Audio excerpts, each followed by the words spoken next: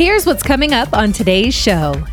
How can you still give back? How can you still keep those gifts, the things that you enjoy, things that you're good at, things that you can pass on to others? How can you keep that going when you leave your job? It's time for the Retirement Reality Podcast with the founder of Principal Preservation Services, Mike Koyanen.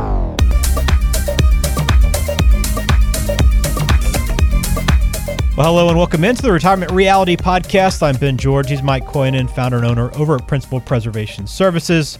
Mike, we're talking about the mental side of retirement. I know we talk about money, financial, investing, all these different aspects, but we don't always pay enough attention to the mental side, right? Not much, but it is a big part of it. It's a big part of enjoying retirement and getting ready for retirement, and a lot of people struggle with it. I know we're going to get into that today and really go through this article that we found that was written by a licensed professional counselor, and it's called the Psychological Investment in Retirement. So it's an interesting article. We're going to kind of break down some of the key points there and try to ask a few questions about this and kind of sort through it. So it should be a good show today. Again, we'll put it up online, principalpreservationservices.com for you there. If you have questions for Mike, you can always call as well at 855-987-8888. I know the NFL season's starting off, Mike. I know you're heading off on vacation too. Will you find time to break away during vacation from the studying that you're doing and also from the family to watch the game on Sunday? I definitely will.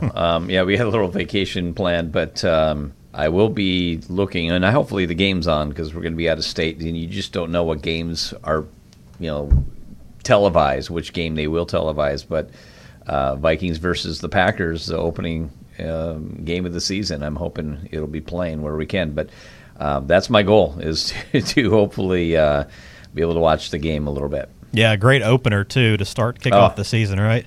Yeah, I was hoping I could be there because, I'm a season ticket owner of the Vikings. And, I did sell my seats just because I won't be there. But it would have been a great game to be at. Yeah, it will be. Well, looking forward to the start of the season, and I hope you all had a good Labor Day when you're listening to this episode. We are going to jump into this article again. I'm going to put it in the show notes. It's called The Psychological Investment in Retirement. Your bank account is ready for retirement, but are you? So a few key points to go through here, Mike, and want to kind of get your thought on this.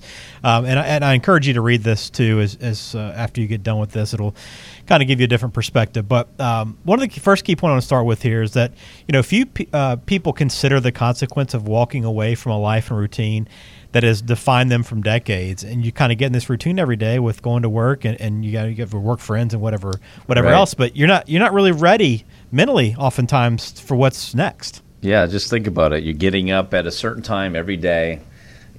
Sometimes we have people have to wear a uniform or get dressed up for that, and you're getting home at a certain time. You're taking lunch at a certain time. Everything is kind of scheduled for, multiple decades in your career, and then all of a sudden that comes to an end, and it's a shakeup. Sometimes that's a good thing for people because I see people like, man, my body's healing again. I'm getting caught up on my sleep, and I'm get caught up in. That's great, but for a lot of people, that change in routine is not a good thing because they just don't know how to handle a change. Change is hard for a lot of people. So, especially when you've been not just the routine, but it's the people, the association, your friends that you're not going to be around every day. The conversations you're not going to have anymore. So, and I think a lot of times it's harder if you're a single person and you're not married, and that's where your community is, your relationships were at work, and now all of a sudden you don't have that. Yeah, it's a stark change for many people, and one that you maybe not thought about very much there. It's interesting. How about this point she makes as well, that research shows the number one thing retirees struggle with is finding consistent, genuine, and lasting meaning. And that's not a surprise. I think we all kind of struggle with that really in our life, no matter what. But as you get into retirement there and you have so much more free time to think about it, I guess that could be true. Yeah, and I think too much is put on your career as that's your meaning, and that's obviously there's people are gifted, and you should be doing a career that obviously you're gifted in, and you got satisfaction by using your gifts. Hopefully that was the case, but when you leave it, then you find out, man, I'm not contributing anymore to society. My gifts, I'm not contributing, And I think that's what people struggle with, because they left it, but they don't pick it up and be able to use those gifts after that, after retirement. And so I think that's trying to get involved. Where can you utilize your gifts in retirement, and not you leave the job force, but how can you still give back? How can you still keep those gifts, the things that you enjoy, things that you're good at, things that you could pass on to others? How can you keep that going when you leave your job? Yeah, it kind of ties into the next point that the author talks about. And this retirement's a great time. I mean, you're obviously trying to figure out what that meaning is, but it's a good time now to really embrace the person you want to be and enjoy those things you've always wanted to do. And it kind of goes to this idea that maybe your mind starts thinking, hey, look, I only have a set amount of years left, right? Whatever I've wanted to do and what I've ever felt my true passions to chase, this is the time to finally do that and act on it. Yeah, absolutely. That's coming into retirement. Even if you don't want to be actively in your some organization and gifting, some people want to pick up a part-time job, even retirement, just so they could still have some kind of. You're still retired, but it's a different mentality. You say, I'm just working 10 hours a week. They're paying me some money to do what I love. And sometimes they're paying you even a higher rate of hourly pay to work part-time than you were full-time. So, but also, it's not just the work part. It's not just the gifting part. It's to do the things you want to do, the hobbies, whether it's, gals, you're crafting, or whether it's, you want to help raise your grandkids, whether it's golfing, travel, being part of organizations. Some people have put off even doing mission trips because they didn't have the time. They just didn't have the time to go over to a country for a week or 2 weeks because they had limited vacation as it was. So I think embracing that is huge, and writing those goals down of what you're going to do in retirement is a huge part of that. Yeah, this next one, I want to kind of get your thoughts and see if you've actually seen this, because it's an interesting kind of perspective of the time that you now have to yourself and this added kind of break. But a lot of people view this as a more stressful period because they don't have something productive to be doing every day and don't have something tangible they can point to, like work, that they've had for many years. Have you seen that, where they've actually felt this is a more stressful period? Yeah, a recent client of mine that when she had retired, I got together with her, 3 months after retirement, and I said, man, how's retirement been? She goes, it's awful. And I said, what do you mean it's awful? And she goes, man, I'm bored. I'm used to just being busy, and all of a sudden I put on a little bit of weight. I'm not happy about that. I just, she likes, some people are just good workers. They enjoy work and they don't despise it. And even if it's hard work, they get accomplishment of working at the end of the day. And for her, that was her. She didn't need to have travel wasn't big on her list, and in clubs and associations or travel, all these things that weren't big. But she enjoys working and having some sort of accomplishment. So she went and took up a part-time job just so she wasn't so bored. Got a couple more points here. We're going through the psychological investment in retirement, an article that we've got in the show notes for you if you want to check it out for yourself. But here's another one, Mike. You must be willing to emotionally invest in your personal growth and development. And I guess that's like anything, right? You have to be fully committed to it. Yeah, it just doesn't happen by itself, for sure. You have to almost prep this. I think before retirement, it's a good thing to be prepping for that emotionally. And I do that when we do the planning. We get together with people. It's like, what are you doing to get ready? I mean, are you you want to be involved in this organization, that organization? You want to travel. I want to start bringing out those things they've been putting off for many years because they don't have the time. And I says, now you're going to have the time. You have to start thinking about what are you going to do, and get a flavor of that before retirement. Whether some people want to travel, I said, do a little travel first. Figure out if that's what you do want to do. I have another client that got together with not too long ago, and they're retired. And I said, they tried going to Florida for, I think it was about a month, 3 weeks, 4 weeks. And I said, man, how was that? They go, it was awful. Well, we found out what we don't want to do. And so at least early in the retirement, they found out, that wasn't what everybody else likes to do. Emotionally, that was not fulfilling for them at all. All right, one last thing here I want to look at and get your thoughts on, and this one kind of makes a lot of sense to me, but just like saving money, the earlier you start on this, the better. You want to engage with this psychological growth before retirement, and it's going to help you find that deep and lasting meaning in life.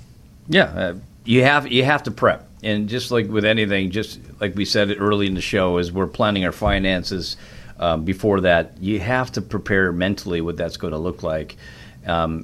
And even mentally, even on the financial side, mentally knowing that your income is going to be typically less.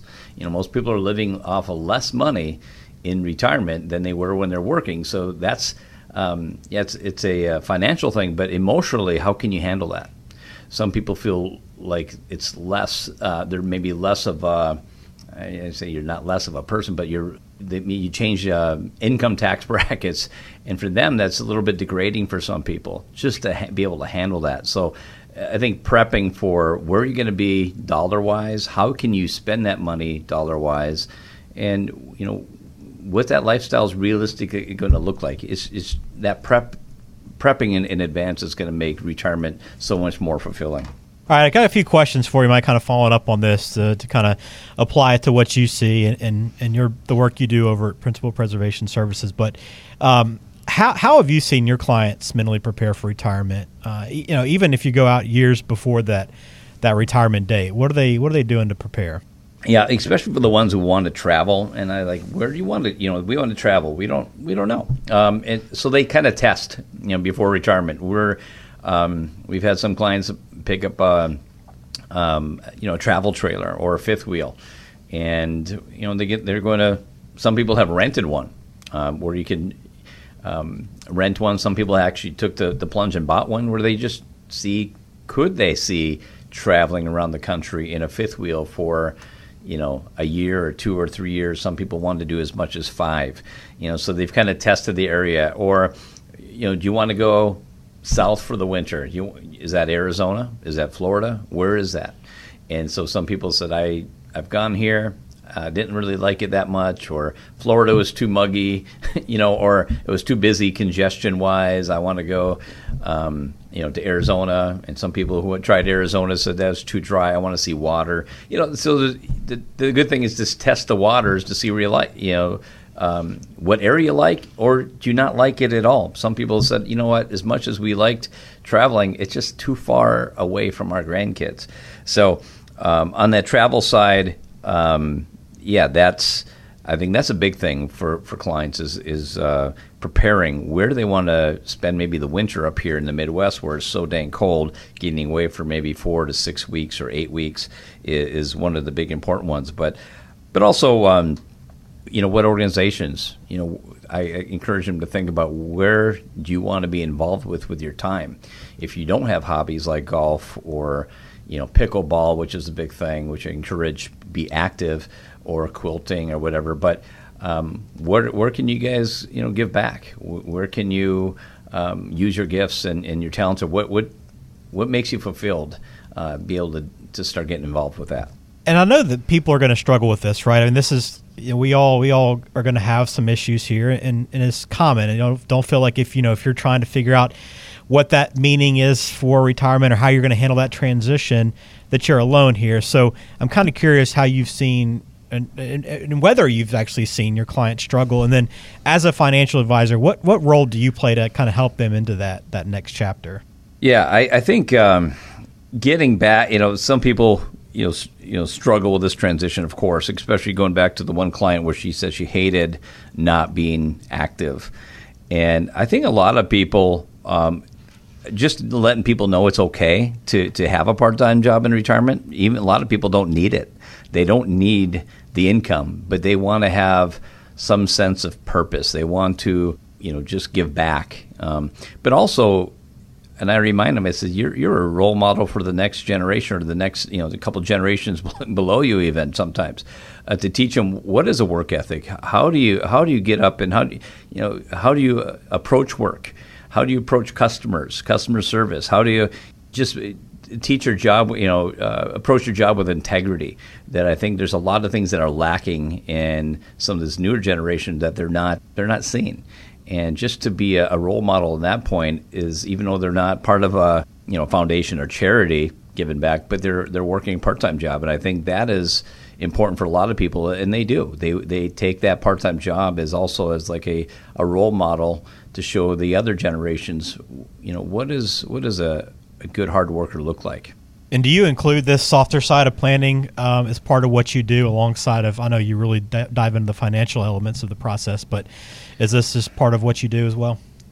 Yeah, we want people to be, active in retirement. And so one thing that we have been doing, Ben, is we try to do some client events, and we're trying to pick up and do more. We just had a meeting this morning trying to let's do more of this, get more of our clients involved who are retired. My assistant had done a couple, health walks, on a Friday in the summer. Send an email to our clients, said, hey, let's get together and go for a walk, and just to get out and just be social, because there's some people that they're not going to request something, but if you invite them, they'll be involved, right? So there's some people that are just more passive that way. They're not going to seek out something. You have to be invited. So that's why we're trying to get more people invited to do things socially with our network of clients, and we have quite a few clients. So she's done a couple of those, which has been great, where clients will be able to go out for a 2-3 mile walk, and we're talking about getting a health coach to go in for one of our next ones to say, hey, this is the benefits of stretching. This is the benefits of nutrition in retirement, and being active. And, we also do other events to get people active with some cooking classes we've done in the past, and some baseball games, and just try to – what the nice thing about that, Ben, is we've had people who have just made some great connections that had no idea – who my other clients were, but they've met each other, and now they have other retiree friends that they're actually able to share retirement with now because of these social events we've been able to do.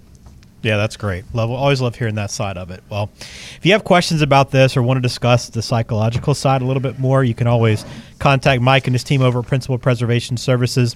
You can do so online at principalpreservationservices.com. We'll put the podcast there, too, along with the show notes if you're going to go and read this article for yourself. But the phone number as well is 855-987-8888. All right, we got time for a mailbag question here, Mike, before we get out of here. Sure. This one came in from Harold. He says, I'm almost 60 and don't have any money in my Roth IRAs. Should I be converting some IRA money to Roth for the next few years? Well, again, a lot of my questions say it depends, right? Yes and no. But conversions do cost money, Harold. So every time you convert money from a 401k or IRA to a Roth, it is going to cost money. It's counted as income for that year. So you have to look at that. So I think a lot of people forget about, if I do convert, that's counted as income. But also we have to look at tax brackets. Is there a benefit for doing this? Do you need that tax deduction by doing traditional contributions, into your 401k or traditional IRAs? Do you need that tax benefit to have that money come off your gross income to be at a lower bracket? But also the other part of this, Harold, is every time you do a conversion, there's a 5-year waiting period to be able to tap into those earnings of that conversion. So, if you converted, say, $50,000, and 4 years later that accounts at $65,000, just say, for example, if you needed money, you can only take out your initial investment. You can't take any of that earnings out without a penalty. So that's the key with the conversions. There's a 5-year waiting period on those conversions. So it has to fit your plan. That's really what it comes down to it. So the key is get some planning done to see if conversions do fit. Thank you for that question, Harold. We'll try to get to more questions on the next episode of the podcast, but that's all we have time for today. Mike, we'll close it out on that note. Again, encourage anyone that has questions about what we discuss to reach out online via principalpreservationservices.com. And also check out Mike's YouTube channel, Retirement Reality On Demand. Some great content there as well for you if you want to continue learning about the financial planning side of things and to continue educating yourself. All right, Mike, thanks for the time as always today. We'll catch up soon. Thanks, Ben.